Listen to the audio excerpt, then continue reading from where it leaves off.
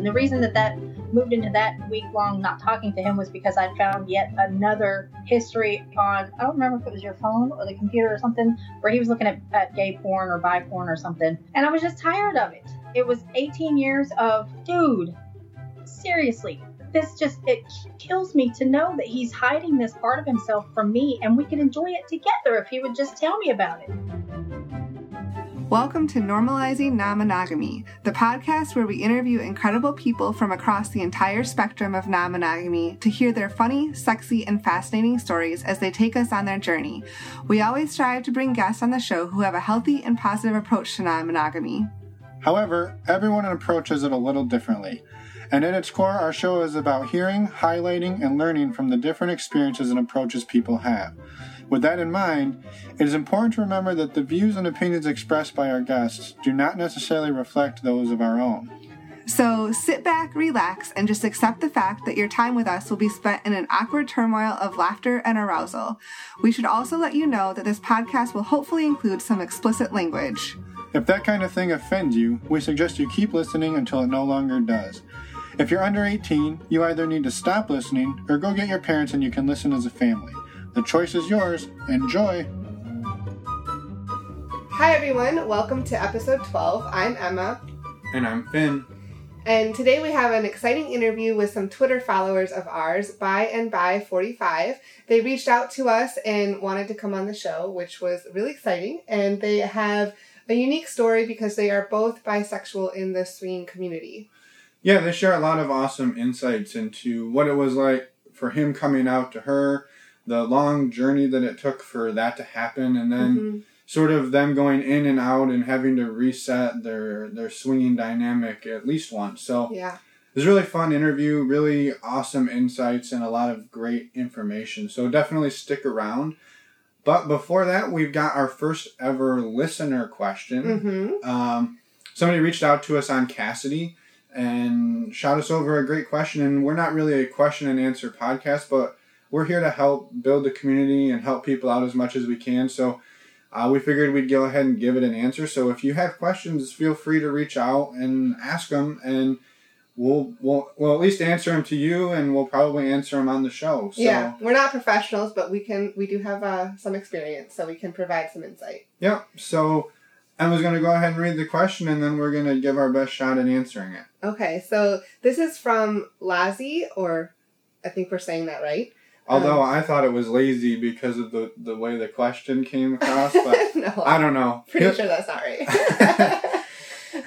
So anyway, he says, so we have fooled around with some friends 2 times. The first time we messed around, we were all hot and heavy with each other's spouses, and I, the guy, was too excited and came too quickly, which prompted me to want to end the swap play. My wife was still getting fucked, but since I already finished, I wanted her to stop and chill with me already.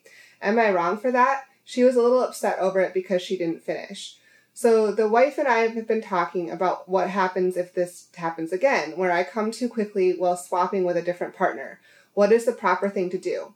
My sex drive and horniness falls pretty low after coming and are not into the moment anymore until a few minutes pass by. I was suggesting if it does happen for us again, for us to regroup and wait a little bit for my sex drive to come back up again. Am I being a little selfish, or should I sit back, wait, and watch my wife get railed until she's done? I'd rather her finish first, but sometimes I get too excited and come too quickly, but other times I last a long time. Just seeing all the playing around with wife swapping gets me really turned on. Please, any suggestions or tips that can solve this? Thanks. Also, a quick disclaimer, the name we used for that question was the name that he requested we use, and also we answered the question to him and went back and forth, exchanged a few emails, and then asked permission to use his question. So if you send us a question, don't assume we're just going to publish it without asking you. We'll definitely ask you first, and we'll definitely make sure it's okay, and we'll get all the name stuff sorted out. So don't worry about it there. So first of all, the thing I'd like to say is that I can really relate to this.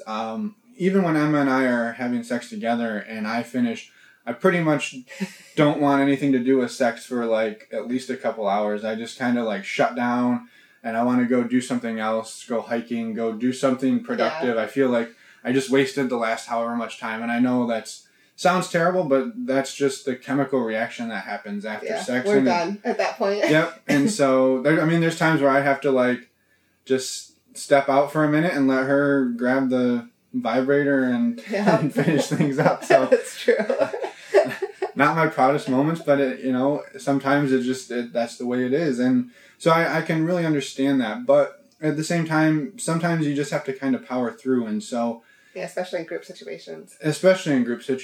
So the advice we kind of gave here was, there's a few things you can do. One is to realize that it's not all about you. And if the other woman wants to keep going and she's not finished, you can switch and start using your hands or your mouth and find other ways to pleasure her. If she is done and she doesn't need to keep going, you can reconnect with your wife and maybe like cuddle with her, hold her while she's having sex with the other guy so she gets to have hers. And you can still kind of reconnect, and she can maybe just take a little bit of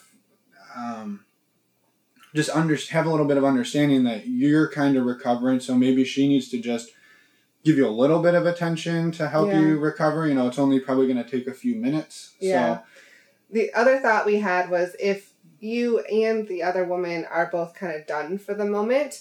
So if I was in this situation and the partner and I he was done and I was done as well, it'd be fine to step out of the room for a little bit and make a drink or go to the bathroom or just take 5 minutes and then go back into the situation. And that way you're not interrupting your wife with the other guy. I know that each couple is different, but I think taking that 5-minute break and then going back in is not a bad thing. Yeah, and also, if the other woman wants to keep going and you really don't, and you guys are okay with it, it's okay for you to step out on your own as well and go make drinks for everybody and let her jump in and have the other guy get to have a threesome with the two women. There's so many different ways to handle it, but I think the overall point is that sometimes you kind of have to just power through these things. And I want to also say that you kind of have to give yourself room to make mistakes or to have these types of feelings at the beginning. This sounds like it was your very first time trying this. Right. And so stuff's going to happen. You're going to experience things and feelings you've never experienced before. And you're going to react to them. And it sounds like you realized afterwards, like, oh, I kind of maybe didn't do that right. How can we fix it? And I think that's the most important part, rather than just being like, no, I'm done, you're done, you need to come back to me, and there's no more discussion about it. So I think the fact that you guys are having the discussion. Yeah, and that you reached out and asked us a question about it, I think that's really good.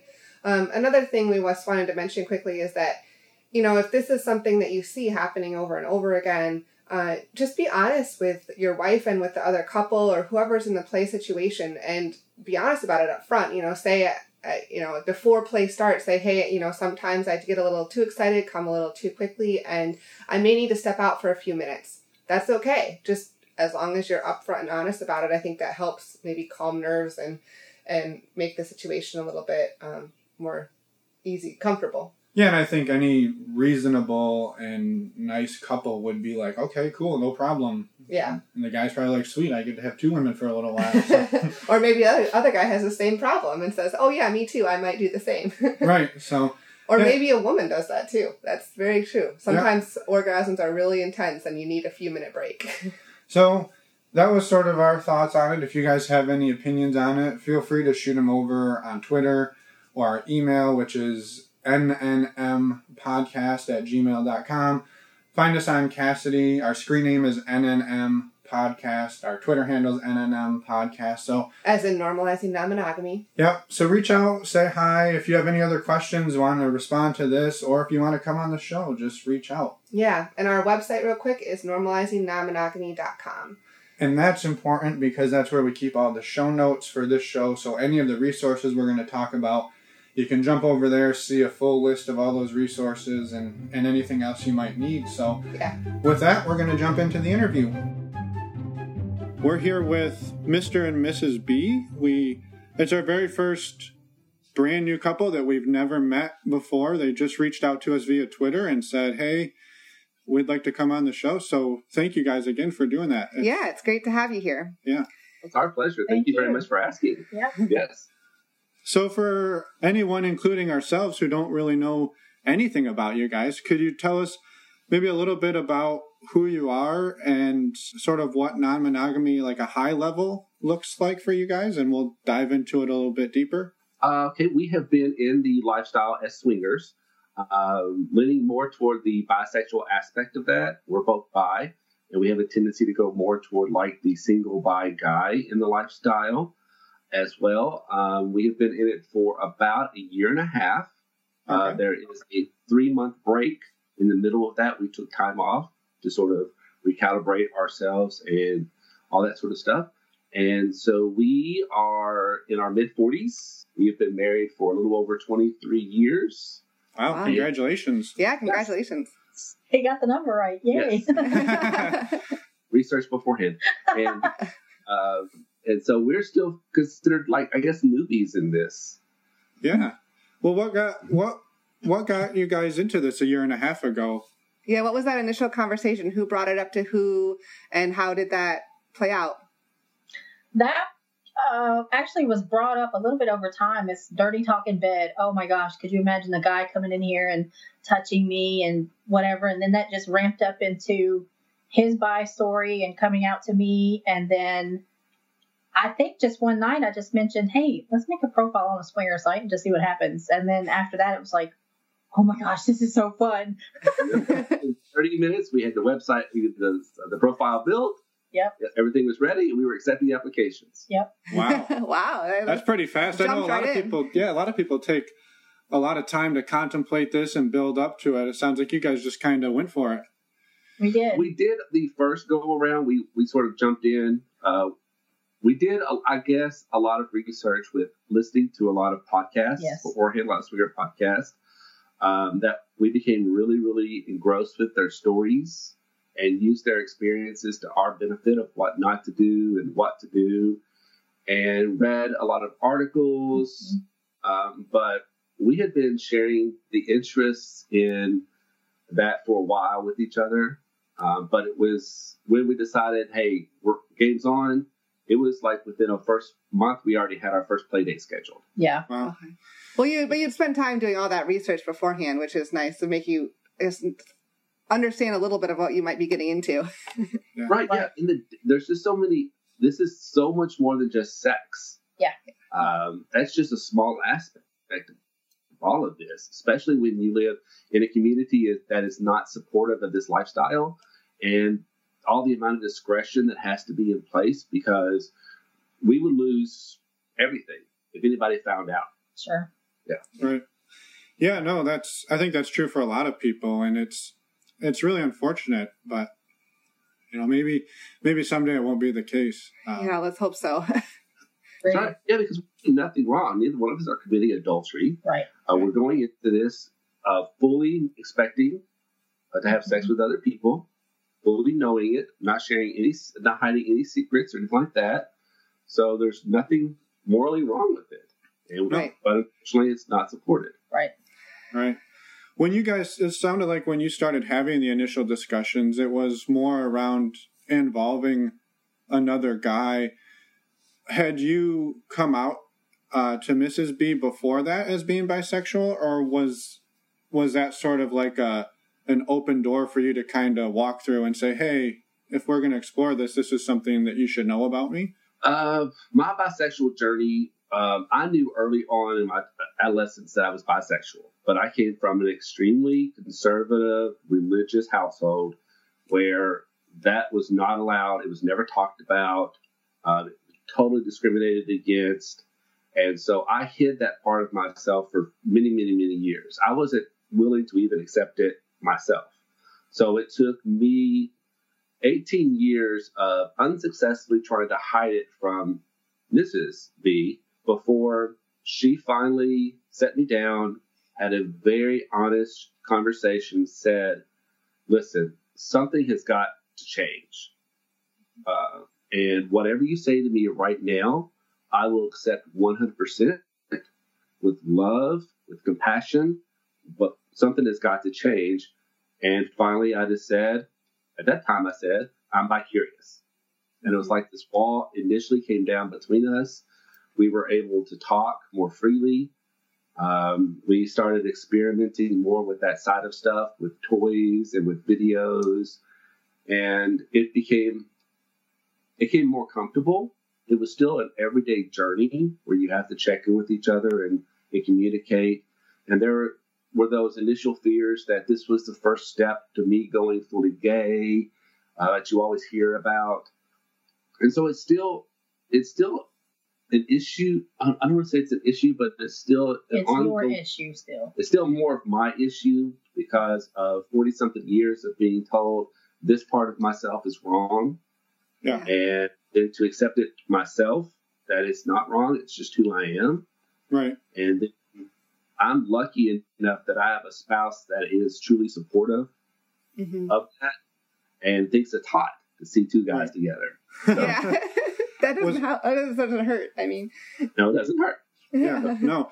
When you, I guess, Mrs. B, when you approached him and said, hey, something has to change here, was there some type of inkling that, like, this is, you kind of had an idea that this was what it was, or were you completely taken off guard when it happened? For 18 years, I knew that it was something. I had an inkling because when he first met me, I was in a relationship with a woman for 3 years. So when we met each other, I was still in a relationship with her that was ending. And then when it ended, he and I became kind of best friends. And then that just kind of morphed into a relationship with with each other. And I had joked with him about that he was bi or that he was secretly gay or something. I don't know why I said the secretly gay part, but I don't know. There was just the way that he would look at guys or the way that he would interact with some friends of ours and stuff. It was different than any other guy I'd ever been with. So when the 18-year mark came along, I hadn't spoken to him for a week, only because he thought I was planning a divorce conversation because I hadn't talked with him. And the reason that moved into that week-long not talking to him was because I'd found yet another history on, I don't remember if it was your phone or the computer or something, where he was looking at gay porn or bi porn or something. And I was just tired of it. It was 18 years of, and it was less of I don't want you to give one over on me. It was more of a, dude, seriously, it kills me to know that he's hiding this part of himself from me and we could enjoy it together if he would just tell me about it. Yeah. So it's more of a, let's sit down, let's have this chit chat, and then we're going to go fuck our brains out. And then, it was good from there. Yeah. What was there some concern that, and you mentioned this, like being concerned that it was the gateway to being gay. Were you concerned that was what was actually going on? Oh, yeah. Yeah. But I guess it's a lack of equipment. But now I realize it's a non-issue.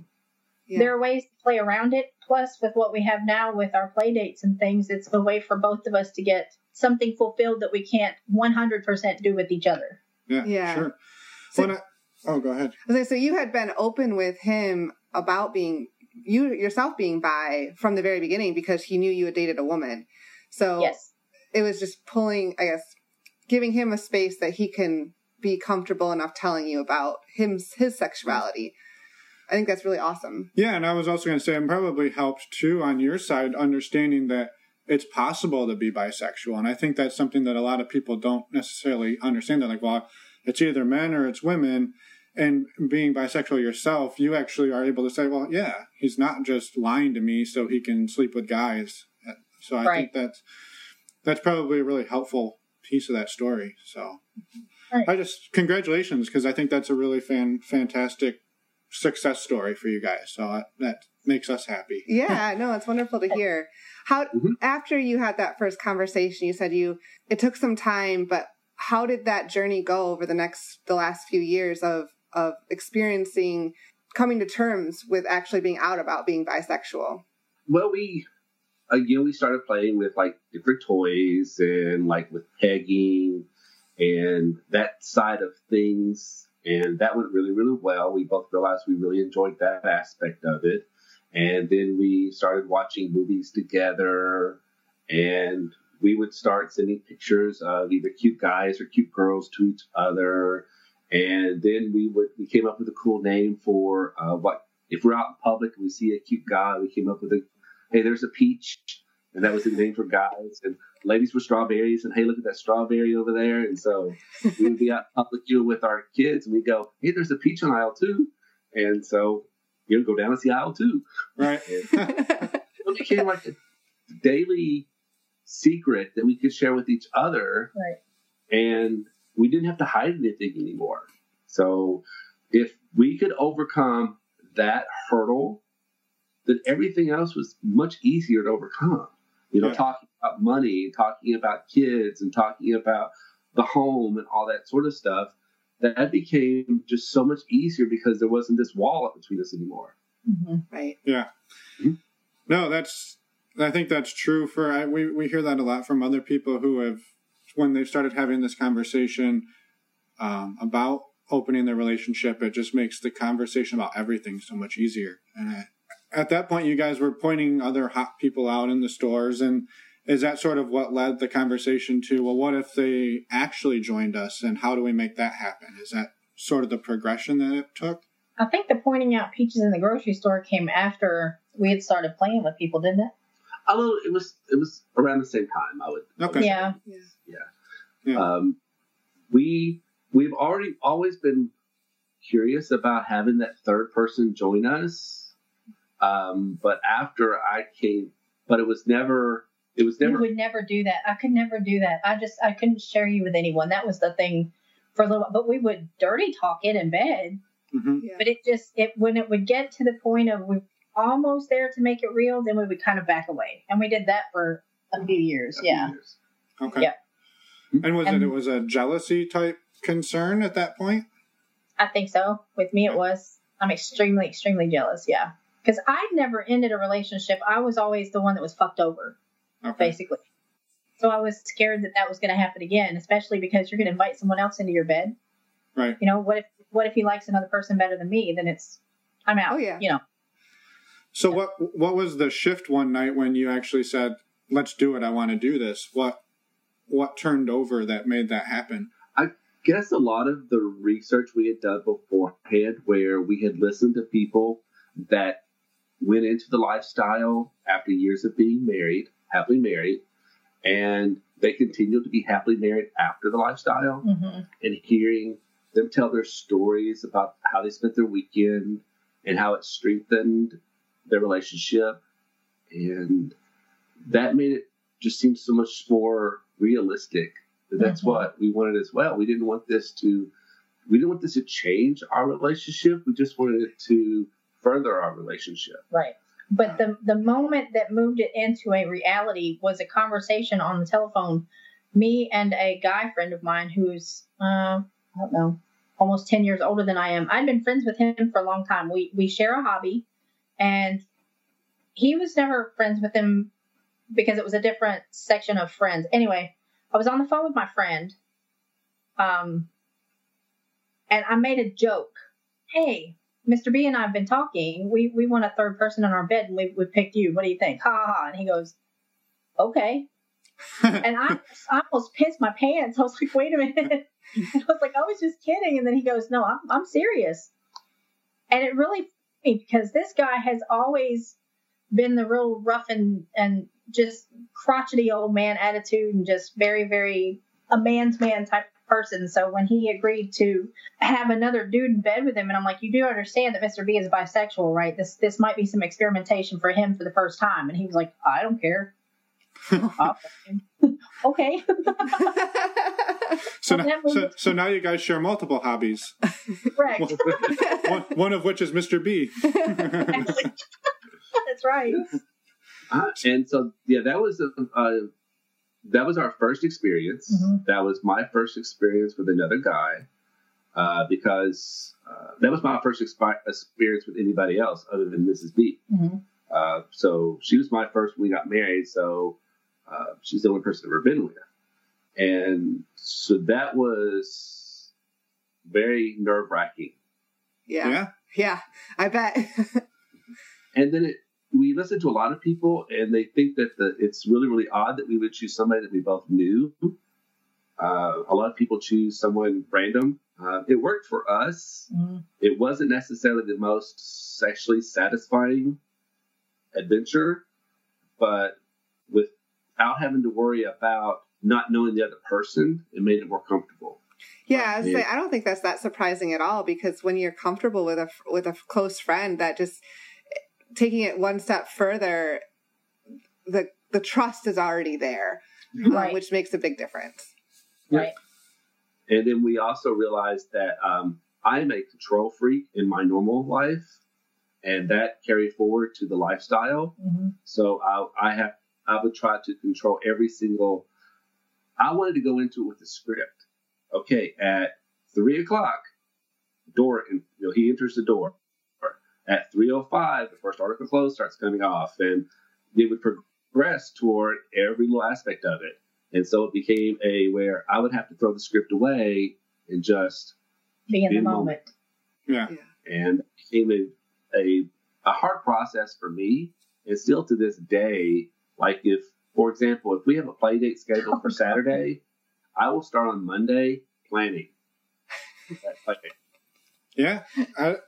I'm not guilty of any I of was going to that. say, Finn does that too. Good.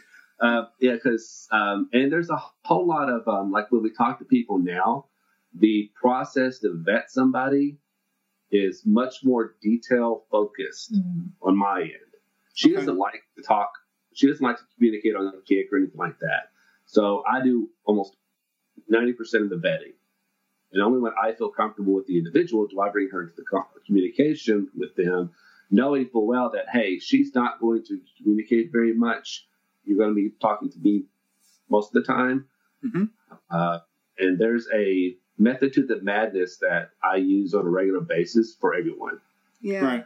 No, And that's different from our first time around, too, because the first time around, I felt like I needed to be in those conversations 100% of the time. So it was very, very overwhelming for me to try to, oh my gosh, it was so hard to try to be a good employer and a good mom, or good employee and a good mom and a good wife, and then boom, move over into swinger mode at different parts of the day. It was ridiculous for me. So I finally just told him I can't do it. I've just got to just X me out during the day. I can't do it. Yeah. Yeah. And I don't think that's that uncommon for people who are super busy. They let one person handle it and the other person trusts them enough and bring me in when it's time. Well, the other person's busy handling other parts of their life too. Right. Because I would imagine for every one person you do meet, there's probably 3 or 4 or 5 that don't make it past the first couple of text messages of like, okay, yep, this isn't going to work. And that's just a lot of wasted time that you would have. Yeah. For no reason. And our rules and boundaries, like I have that initial email already pre-saved. So all I have to do is go copy, paste, and move it over to the next person. And it sends basically, hey, listen, this is our guidelines. And if you're not okay with A, B, or C, just let us know. And we'll move on. Because there's no use of us wasting your time or you wasting our time. And so I'm just this time around, I'm just more upfront. Let's just get through the initial BS. Yes, we're all horny. We all want to have sex. But these are our guidelines to get us to the bedroom. Mm-hmm. Right. Yeah. So you met your friend, and then did you get on the websites, or was it all sort of at the same time, and that just happened to work out first? That worked out first, Okay. and then we became involved with SLS, Lifestyle, and then we quickly after that we had our first person that reached out to us on there. That was a very good experience. He was new as well. That was the experience we kind of wish was our first, because it was just a very comfortable experience, and we got to do a whole lot of exploring that night. Okay. So that first experience with somebody else other than your friend went really well, and Oh, yeah. Yeah. So you said back at the beginning of this conversation, you said that you've been in about 1.5 years, but you had about a 3-month break. Can you expand on that a little bit? Why you ended up having a break, and if that changed anything? I basically had a mixture of jealousy, God issues. All of a sudden, it just seemed like I was overwhelmed with everything. We jumped in both feet first, way too fast, and I just couldn't wrap my head around it. in addition to, and I don't think you and I have talked about this, our oldest son made mention of someone that he knew in school, and he used the word whore, which our children don't talk about people that we didn't raise them that way. But he called this girl a whore, and I said, "What are you talking about? Why would she be a whore?" And he said, "Mom, she's indiscriminate." And I think that sat in my brain like a brain bomb, and I lost it. Just inside, it was just a crumbling of, oh my God, this is not right. But then we took that break, and it was a huge blow up with us because, of course, I didn't want to hurt him, and I didn't want to quit what he was enjoying, but I also didn't want to jeopardize the two of us. Sure. So we chilled. We cut off everything. We shut it down. Yeah, we closed everything off. Yeah. We let everybody know. Yeah. We were never ghosting anybody. So we contacted everybody that we were in a relationship with, told them what was going on, shut down Twitter, closed, disconnected everything, and we didn't talk about it at all for a good probably 2.5 to 3 months. It never came up. Yeah. But we were very involved with the lifestyle. I was going to ask, like, after that, you said you met the first person on SLS. Did it take off, like, really fast after that and almost become overwhelming? And that's what threw you into the 2-month, like, oh, shit, we went a little bit heavy in the beginning? Yeah, within a probably 2-month window, we were probably talking to 6 different single guys, 2 couples, and trying to arrange play dates with all of them while in the middle of being a family. And we were doing the club. We joined a club in the first part of all of this, which was fun. It was unsuccessful as far as getting together with another couple, but it was a really neat experience as far as exhibitionism. Yeah. That was fun. That was so neat. you guys went into it 150% just balls to the wall, right? Yes. And we didn't have that confidence to say no to anybody, which was really hard to begin with, because we're new and we have our own body issues and confidence issues and all this stuff. So it's like, why would we ever tell anyone no? I mean, we should be thankful anyone even wants to, hang out with us. We're not the cool kids. Yeah. And so it became where it was almost a full-time job just keeping up with that side of the lifestyle, with the conversations and Twitter and podcasts and the club. And it just became, even for me, and, I'm more organized, it was just a great thing for us to say, hey, we need to stop. We need to come back, just the two of us, spend some time and just relax and realize what's important. Right. So is that, what did it look like after that 3-month reset? How did you get back into it after that 3 month? He let me lead. He stayed to himself. He never pressured me at all. I think it was, when we have our alone time, when we have our intimate times, we watch porn, and my favorite kind of porn is gay porn, gay guy porn. So I remember one night telling him, God, I just really miss meeting new people. Yeah. Just meeting new people that like kinkiness or like to talk about different things like pegging or just even sex in general. Because a lot of our friends are truly vanilla. I mean, really, really boring vanilla. So I missed that connection with anyone on the outside in the swinger type lifestyle. Yeah. Yeah. And then outside of the lifestyle, we are not social people. No. We don't go out and hang out with friends on a regular basis. We don't go out to a bar or anything like that. When we get off work, it's just the two of us with our kids. Yeah. So that sort of the lifestyle allowed us to be more social. Yeah, it's really strange how it worked out because with his job, he's more in the front. He's very community, meeting people out in the world, and I'm in a job where I have to be with people that are in crisis a lot of times. So when we get home, it's like shut the door, close the blinds, let's not even answer the phone. Yeah. Yeah. Just want to kind of hibernate. Yes. Mm-hmm. So have things been much better since you guys hit the reset button and recalibrated? Very much so. Yeah, we became much more confident with what we wanted out of the lifestyle. Mm-hmm. And that's where the form email started to come from. and where we also started like the lifestyle game, the card game. Have you all seen that? Uh-huh. Okay. I took that and I took pictures of a lot of the green cards, just the generic questions. And so I would send those as a question of the day to whomever we were talking to. And that was a way to sort of vet them. Because if you weren't willing to talk to us for 3 or 4 days in a row, then was your attention really there? Right. And we started using that as just a way to sort of vet people out without having to come up with unique questions every single time. Right. So we use that tool. And then we also sat down and had the conversation. Okay, the month of May is coming up. How many days do we want to allocate toward lifestyles or dates? And so we just got on the same page much more so. Yeah. How do you balance that with your regular life and not be overwhelmed by the lifestyle? Because I can definitely understand how you, Mrs. B, miss those friendships that you had gained, because I think that's one Finn and I can definitely relate to, because the friendship and being around open-minded people is such a game changer, and you don't really realize it until it happens and you meet those people and you're like, why aren't we more friends with more of these types of people? Because you can be 100% yourself, whether you have sex with them or not. That part doesn't necessarily matter. That's right. So have you guys started to, after that reset, scale back the number of people and more of like a quality over quantity after the 3-month recalibration? Kind of.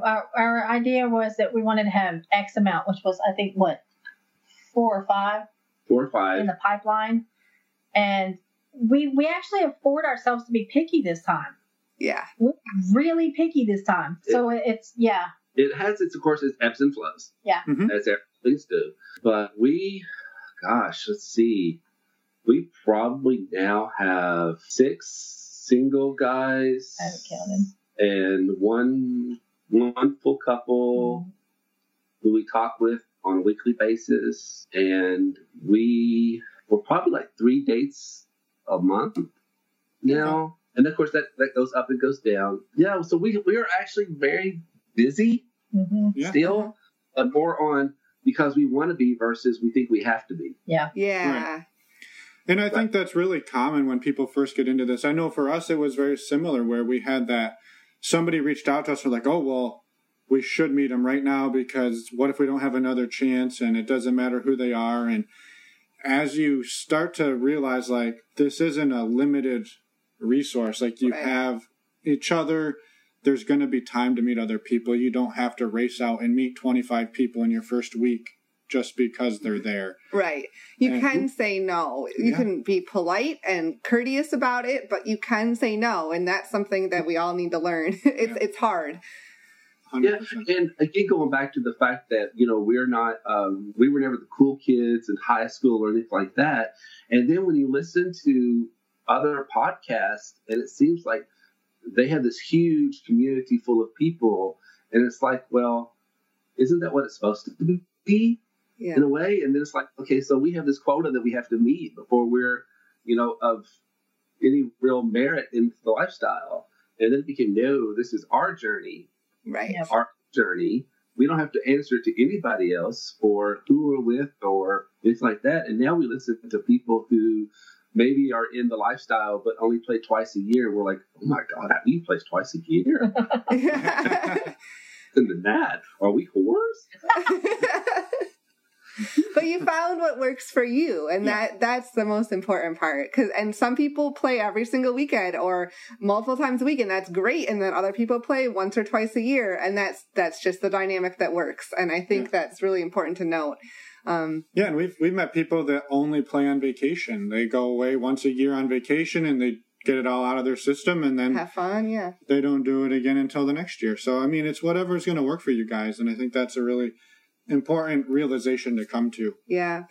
One thing I was going to note was, that 3-month break must have felt somewhat good to know that you tried it, you put a halt to it, you could close it and stop everything and it was okay. And then you could open it again. But then also having that confidence in the future that if you need to stop again in the future, you can, and it's okay. It's neither one of you, you might be a little disappointed, but your relationship is first and foremost, and you kind of proved that to yourself with that 3-month break. Right. And I think that was really important because she had, I think, always felt that once we started this was never going to stop for me. Yeah. That she, well, again, is very, very jealous, Mm-hmm. and that, you know, that I would find something that I like better than her. And I'm coming into this before we even met. I'm coming into this relationship 23 years ago as an extremely promiscuous, non-discriminate person who just had sex with anyone and everything that walked by. And I mean that in every sense of the word. My mother-in-law joked that this is Mrs. B. She's been around the block a few times. And I corrected her one time and said, no, let's get it right. I've been on world tour a couple of times, you know. This one coming into complete virgin status, which definitely showed, but I didn't quite know what the hell was going on there. And with him, when us coming into swinging stuff, it was like, oh my God, it's like right out of the gate, boom. We just let a bull out. So I was afraid that he was going to get a taste of this and just run with it. I had already been there. Yeah. I was fine with this, but it worked out. How have you handled some of that jealousy, or is it still something that you're battling with as an ongoing issue? I think the last time it reared its head even a little bit was he and a guy friend that we were playing with, they had planned to take a shower together when we got to the hotel. And for whatever reason, we have a strict rule that we won't play away from each other. But in my head, I was thinking, okay, I've not been brought into this plan of showering together. So then in my head, I was like, this sounds an awful lot like playing away from each other. So it was just being a little pissy about it. So I managed to make my way around and got to kind of peek in. And it was just listening. It was stupid. It was just one of those little things. But no, I haven't had any trouble at all. Yeah. And what was funny in that conversation is that entire conversation happened in a group chat with all three of us. Yeah. So we had talked about it before. We talked about it in the middle, and then we talked about it a couple of days before. And then she's like, whoa, when did we talk about this? And I'm like, honey, here. We've talked about it. This is one of his fantasies. That's what I mean. It was stupid. The door's going to be left open. Right. You're more than happy to pull up a chair and watch. Which I kind of did. Yes. And then but it's one of those where you just I have to understand where she's coming from when she says something to me. Right. It's not something I can idly just push back and say, your feelings don't matter. Your feelings matter more than anybody else's. No, that shouldn't be right, though. No, to me, your feelings matter more than anybody else's. That's another thing we differ about. Is it your feelings matter? No, it's that you say all the time that I control it. I hear so many swingers say that the women control the situations, and I hate that because it should be equal on all 3 or 4 or 5, however many parts of people are playing. It should be on all the control, not just me. Like if you were to say stop, we should be able to stop. If I say stop or if someone else says stop, I don't like that the women make the calls. It just doesn't make sense to me. Well, it's very difficult for me. It is much more difficult for me to play with another woman than to play with another man. Yeah. Because women, I think, would be more timid to say no. Mm-hmm. And I always have told her that it always worries me that something would happen and then the woman would claim that she didn't want any part of it afterwards. And I would feel extremely guilty myself for forcing myself on. I hadn't considered that when you first said that, yeah. Right. And she hadn't considered that as well. Yeah. And so I just feel like with a guy, it's just more, dude, stop. But woman, you have to be much more sensitive, not only to her, but also to her spouse as well. Yeah. And so when we're in a room playing, I am so aware of where she's at, her head game, her facial expressions. And we both react to play dates completely different. It takes her a lot longer to warm up than it does me. As soon as they walk through the door, I'm ready to go. And for her, she needs her time to warm up to the situation, to have the conversation beforehand. And so I have to understand that I can't rush her on my timeline, that I have to be patient and allow her to get to where I am. Yeah. No, and I think what you touched on there was something that I can relate to very heavily, which is you don't ever want to make somebody uncomfortable. And unfortunately, the way our society has gone for thousands of years, however you want to look at it, that women are conditioned to defer to men, and it's bullshit, but it happens. And so women are not going to be as likely to say, "Hey, I don't want to do this. You need to stop." Potentially, they might not be. Yeah, I mean, obviously, there's exceptions to every rule, but as in general, that is something that you want to be hypersensitive to as somebody who doesn't want to offend other people. And it's a hard balance, because on the flip side, it puts a lot of pressure on the woman then to now be driving a situation that she's maybe not 100% comfortable with, but she wants to happen. Yeah, she wants it to happen, but she does. At least I've been in that situation where I want something to happen, but I'm also introverted and can be shy, and it's helpful once in a while for another person to take the lead a little bit. And especially if I'm feeling more uncomfortable that day for some reason. But at the same time, that's not necessarily fair to the other person either. You gotta everybody in the situation needs to be able to pull the plug at any moment. Yeah. And that's the bottom line. Yeah. But that is hard for everyone to feel comfortable doing that. I mean, especially trying to stop things once everyone's naked is difficult for anybody.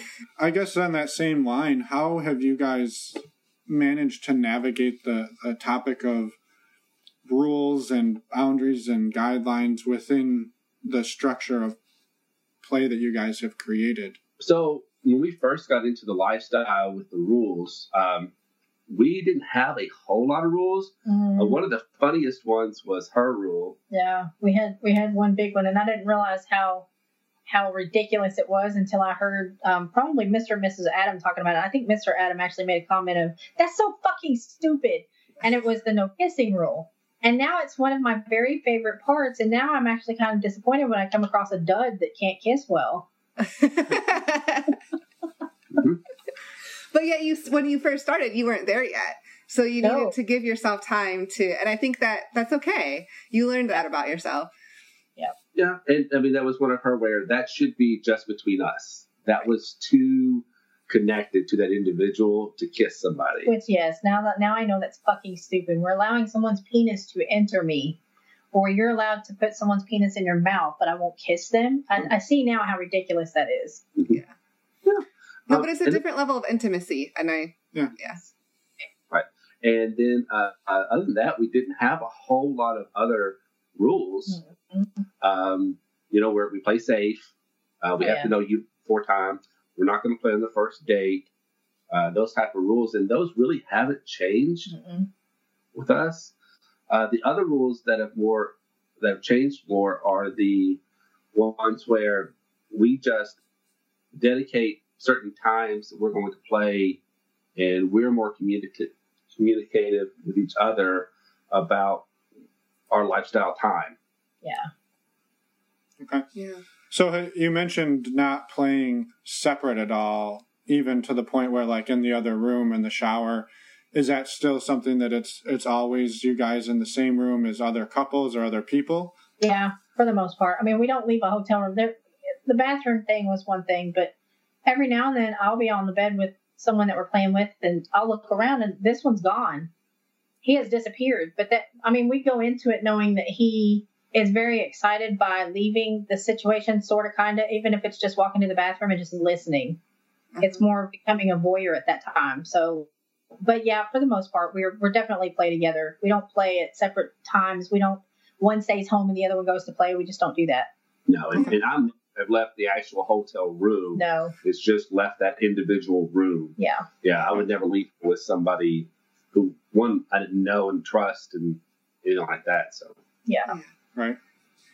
I was just going to ask, it sounds like you guys meet a lot more single guys, but you also meet other couples. Do you typically try to meet couples that have another bi guy just to help alleviate any pushback or concern from the guy's perspective on being in the room? Or has it not been an issue for you guys, really?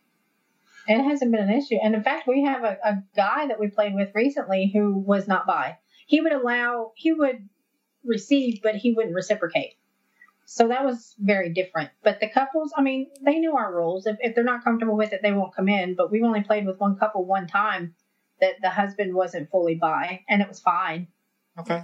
Yeah, but we do have both our profiles say that we're bisexual. Yeah. Mm-hmm. And we talk about that quite a bit in our profile. And the first communications with them goes to the fact that we are looking for someone who is very comfortable with bisexual guy. This is what I'm interested in. This is what I will allow. But we're also extremely comfortable not being with someone who is bisexual, right? And playing with their comfort level as well.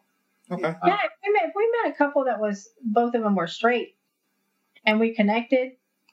I see no reason why, it could move to the next level if we felt like it. Yeah. Right. Whatever. Yeah, but we think that our profile probably, our profile is situated in such and such that we're going to catch those individuals who are probably more interested in the bisexual play. Yeah. Right. Yes. So. Just out of the nature of how it's written. Yeah. Exactly right. Yeah. Mm-hmm. Yeah. So, we've kind of gone through your basic journey, I guess, over the last many years. What are some of the benefits, I guess, that you guys have noticed? Obviously, more communication and open and honest communication between your relationship. But is there anything else you want to mention that non-monogamy has brought to you guys, your relationship? Well, one, we are a lot more social. We get to talk to people, have conversations, go out to eat with people, where typically we would be at home alone, which is not necessarily a bad thing, but it allows us to get a different aspect than what we're used to. We have a lot more conversations about the lifestyle. A lot of our time is spent talking about it. So we feel that we're just more communicative with each other on a regular basis because we have a shared interest, another shared interest that we can talk about. It's also the shared secret that we have when we go over to friends or families who don't know, and we can make little comments about the lifestyle, or we can wear our black rings over, and it's our naughty little secret that only the two of us know about. And isn't this fun? And then it's the conversations where, okay, all right, so what's still on our bucket list? What do we still want to do? And talk through those things, and will we ever do it? Because as busy as we've been, we've never mastered the art of the double penetration. So that's still on our list, at least my list, and I want to see that happen.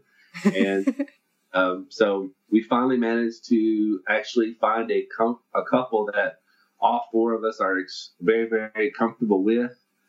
So we can have that puppy pound and play where we could all be on the bed together. So that was a great experience. That was fun. Yeah. And we're both very kinky in our regular sex life. So to find other people that are just as kinky, and that's very cool. And it's just in a world where you check your social media and wives are complaining about husbands. Oh my God, I wish he would just go out somewhere, and I just need a night out with my girls. And I'm sitting back here going, you guys are so missing out. Yeah. Now, non-monogamy brings such another level of intimacy and togetherness to a couple that we've discovered that it just, I have no words. It's just been awesome. Yeah. No, that's fantastic. It's nice to hear that, for you guys, it just really worked and it helped your relationship.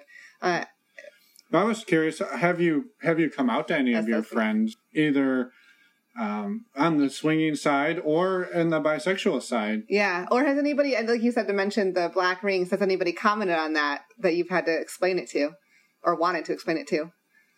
A few people that we know. Okay.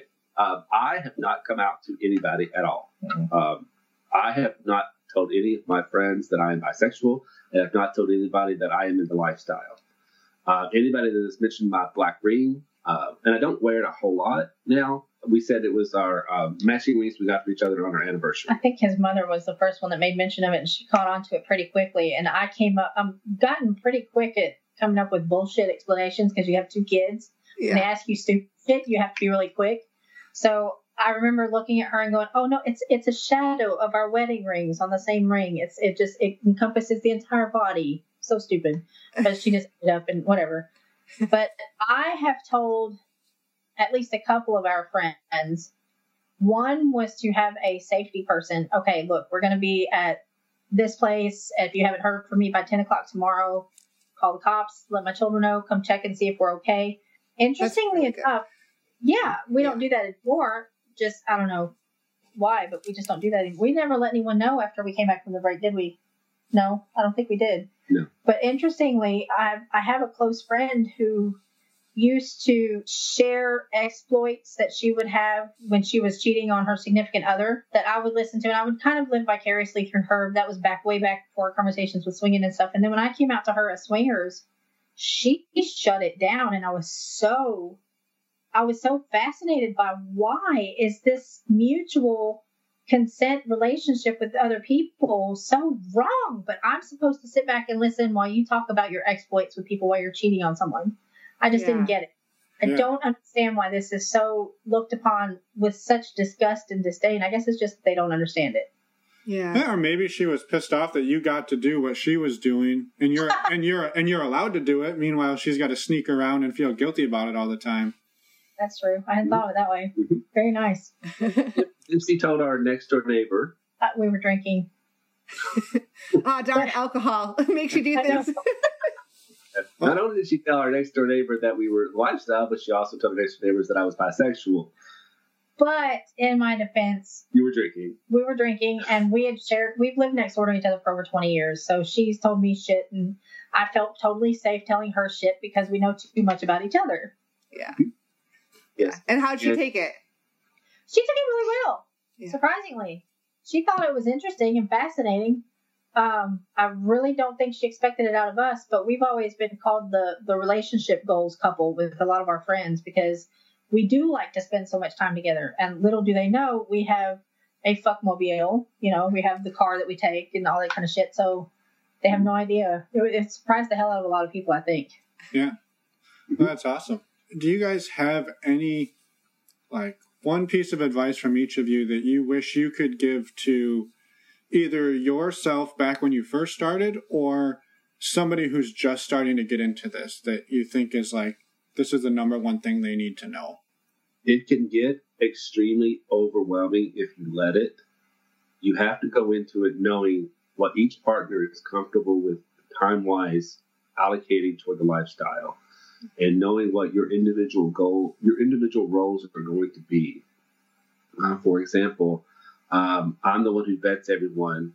I'm the one who controls the profiles. I'm the one who controls the kit conversations. And I'm the scheduler. And I'm the one who tries to arrange all the details. That's just more of my personality style. I'm the party planner type person. And I can't expect her to be that person equally with me because we have different roles, different talents. Mm-hmm. To not allow it to take over your life and to realize that it is a lot more than just going in to have sex with other people. Yeah. That there is so much more at stake than that. And you have to be serious about this. You have to trust the person you're with. You trust them with your life, with your livelihood, with your family, with everything you hold dear. So you can't just go into this half-baked, just not thinking this through. This is a serious commitment. And if one thing goes wrong, if you're outed, how are you going to deal with that? Yeah. So you have to think it through and be serious about this. If this is really, really what you want to do as a couple. Yeah. Have you guys had that conversation about what would happen if you were outed? Yeah, we have all these built-in lies that, the photo, one thing we never ever do is we never share our face pics with anyone whatsoever on social media, any aspects whatsoever. Mm-hmm. So a lot of the pictures that were on Kick could be those that anybody could probably get off of Facebook. Yeah. So we have built-in filters that if, oh no, that's not us, someone just stole our profiles and, have identity theft people. And But it would be extremely difficult Yeah. to explain to the large base people where rumor is the truth. Until Right. proven otherwise. Yeah. Right. It's unfortunate that it's in our society that you feel like you need to be secretive. Right. We Yeah, mentioned that earlier in the podcast, but it's unfortunate that it's that way. It is. And then, of course, we just hear, like Mr. and Mrs. Jones have been recently outed, and it just feels so horrible for them. And they seem to have rebounded, but I mean, the struggles that they had to go through, it just compounded the fact that this is real. Right. And are we willing to put ourselves in jeopardy to do this? And we are, because we don't, in our whole hearts, we don't feel like we're doing anything wrong. Right. And we hope that eventually society will come around to understanding that what we do in our bedroom is our business. Right. Yeah. Well, we're working on it. Yeah. Yeah. That's the point of this whole podcast. So how about you, Mrs. B? What is your tip for the newbies? I have two facets, and I want to speak to women. One is about the plus size ladies side, and that is get over it. There are so many different shapes and sizes and colors and lumps and bumps, and when you're in the moment, it doesn't matter. Yeah. You're there for a bigger purpose. Just stop. Just stop analyzing every little thing about your body and just get over it and be in it and own that shit. You're hot. They know what they're getting into. That was one of my things. It's like, do they know how big I am? Do they know what size I am? And I've actually only gotten used to being completely 100% naked in the last few months, which is silly, but just get over it. Just be in it and enjoy yourself. And the other side of that is to ladies, it's okay to want this stuff to happen. It's okay to grab a dude by the dick and just start going. And that's still something that I struggle with is being able to pounce. I can't just pounce. For some reason, I feel like I need to be brought into the moment. And inside, though, I know it's okay. Yeah. If I want to look over and do something, it's okay. Just do it. We have these, safe words. You can say the safe word if you want to, but 9 times out of 10, nobody's going to complain if somebody wants to reach over and grab something. Right. Yeah, and I imagine that's too within the bounds of that environment. You've already consented with these people and you know that he's okay with it, but you're still too concerned to say, well, he said I could do it. I'm still not going to do it. And I think, that's super common. And it goes back to confidence, like you said, the body image and being confident enough to do stuff and not care necessarily about being shy and reserved about it. Just go for it. And all comes back to confidence. And that's one thing that we've both noticed in this lifestyle has the increased confidence we've both gained is a lot.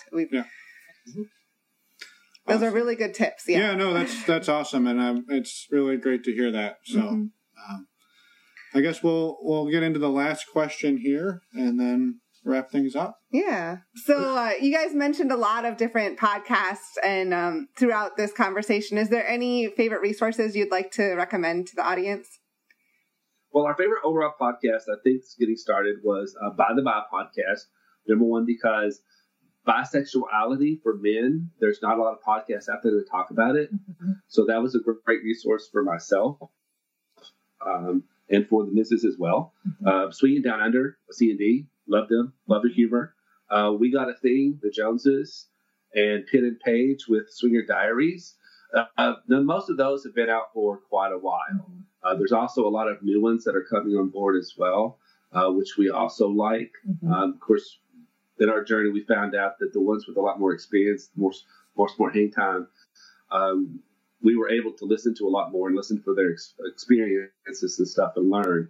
But we've also, the missus has also purchased several other resources, books and stuff like that about jealousy and case studies that we have been able to do and homework assignments that we've been able to do to try to understand each other and each other's journey through this together. Yeah. So there's a lot of resource material out there if someone's willing to take the time to look for it. Yeah. Well, What was some of those books, just out of curiosity? Do you have any favorites? Oh gosh, one was actually called the Jealousy Workbook, I think. Mm-hmm. And the other one was Ethical Non-Monogamy. Is that what it was called? I think so. Both of those I actually got from Mr. and Mrs. Jones. They interviewed some type of counselor who also turned out to be a swinger, and the whole episode was about jealousy. And I paused the podcast and went and bought the books on Amazon and haven't looked back. Those are just fantastic ways of getting into things. It's more of a mental rehearsal. Okay, what do I do if this does show up? Kind of situation. So that was really, really handy. Yeah. Those are really good to know, I think. Yeah, I think because a lot of it's conditioning, right? We're conditioned a certain way for years and years and years, and now all of a sudden you have to double back on that and say, well, what happens if my husband's doing this with another guy or another girl, and all of a sudden I get jealous? I'm not going to like grab a chair and break it over his back. I have to learn how to like process this, and So no, I think that's really great resources. Yeah. Well, thank you guys for taking the time out of your afternoon and talking with us. It's been great to get to know you guys a little bit more. Yeah, and I want to say too, it was a really awesome story hearing you guys talk about. I mean, for one, having to come out individually, and then being able to come out to each other, and just the story was really inspiring for me personally. Like to hear that. It's really cool to see people like that in the space, and we're happy for you guys. Yeah, exactly. Congratulations. It's a really exciting story. Yeah. Thank you. It's great to have a platform on which to tell the story and people don't judge you for it. So right. Thank you very much for what you're doing and what you'll continue to do for many, many years to come, hopefully. Well, we hope so. And thank you. We're happy to do it. So hopefully we will keep in touch, and we'll have a great afternoon. Right. Bye, guys. All right. Bye. It's us again. We wanted to thank By and By 45 again for coming on the show and sharing their story. It was wonderful to talk to them. Yeah, and thanks again. I mean, a lot of what they talked about was pretty deep, pretty raw.